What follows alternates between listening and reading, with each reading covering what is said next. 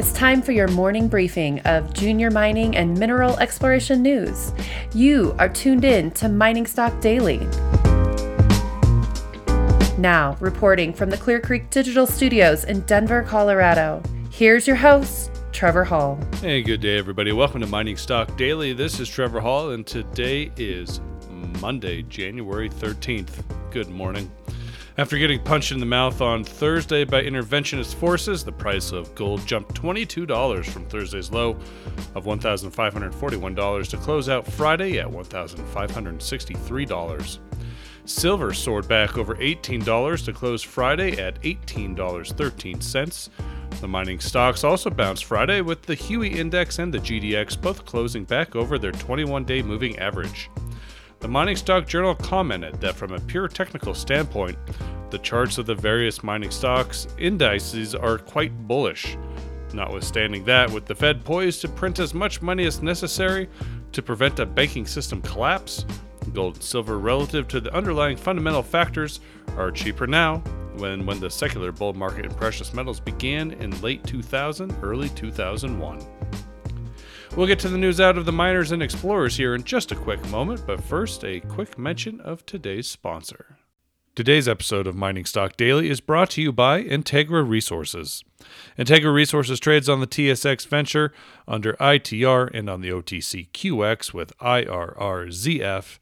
Integra Resources is advancing its past-producing Delamar gold-silver project in southwest Idaho through aggressive drilling and exploration. The latest resource estimate released earlier this summer showed approximately 4 million gold equivalent ounces in the measured and indicated category. The maiden PEA for the project established a net present value of $473 million Canadian and an IRR of 43%. The management of Integra successfully sold its previous brownfields project for $590 million Canadian in the summer of 2017. Read more about the company and its successful management team at integraresources.com. All right, here's what you need to know today out of the junior exploration sector. Treasury Metals shared asset results from the initial 9 holes of its 15,000-meter exploration program, including results from the Eastern C-Zone and Main Zone targets at the company's flagship Goliath Gold Project located in northwestern Ontario. Highlights of the results included 7.4 grams per ton gold over 6.3 meters on the Main Zone and 14.8 grams per ton gold over 7 meters at the Eastern C-Zone.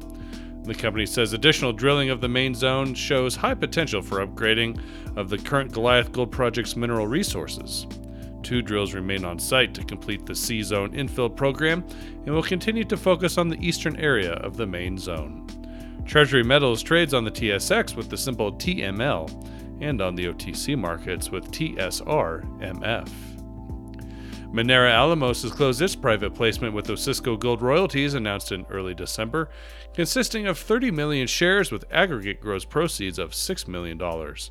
As a result of the offering, Osisko has increased its shareholdings of the company's common shares from 12.3% to 18.7%. Minera Alamos is advancing the Santana and La Fortuna projects in Mexico. Construction at Santana has begun with expected production beginning late in 2020.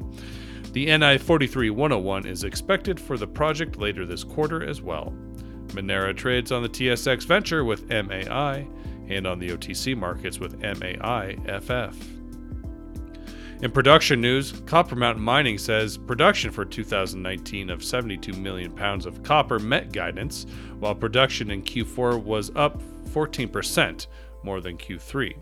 The company expects to increase production by 33% to 96 million pounds in 2020.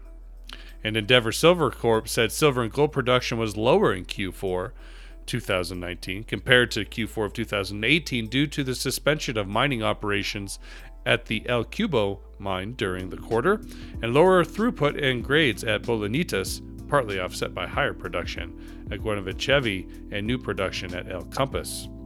The company withdrew its revised guidance in Q4 2019. Silver production missed the low range of revised guidance by 4%, and gold production missed the low range of revised 2019 production guidance by 2%. And last week we shared the news regarding Nighthawk Gold's planned 5-to-1 share consolidation. This morning the company announced that has been completed, consolidating over 223 million shares into approximately 44.5 million shares. Nighthawk trades on the TSX with NHK and on the OTC markets with MIMZF. That's a wrap from us today here on Mining Stock Daily. It's a little short and sweet, but thanks again for tuning in. If you are planning on visiting the Roundup Conference next week, be sure to find the Mining Stock Daily booth on Tuesday and Wednesday at the show located in the hallway leading into the exhibition hall. I'll be there conducting interviews and chatting with others in attendance. Also, remember, you can find the show on a number of different podcast networks, including iTunes, Spotify, Google Podcasts, and even Amazon Alexa. If you haven't done so already, please be sure to hit that subscribe button on your device so you don't miss any of the briefings or our interviews. Mining Stock Daily is distributed over a dozen different networks throughout the world and in very proud partnership with the Junior Mining Network.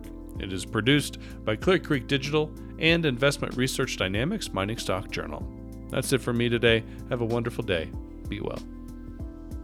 Mining Stock Daily and its affiliates are not responsible for any loss arising from any investment decision in connection with the material presented herein.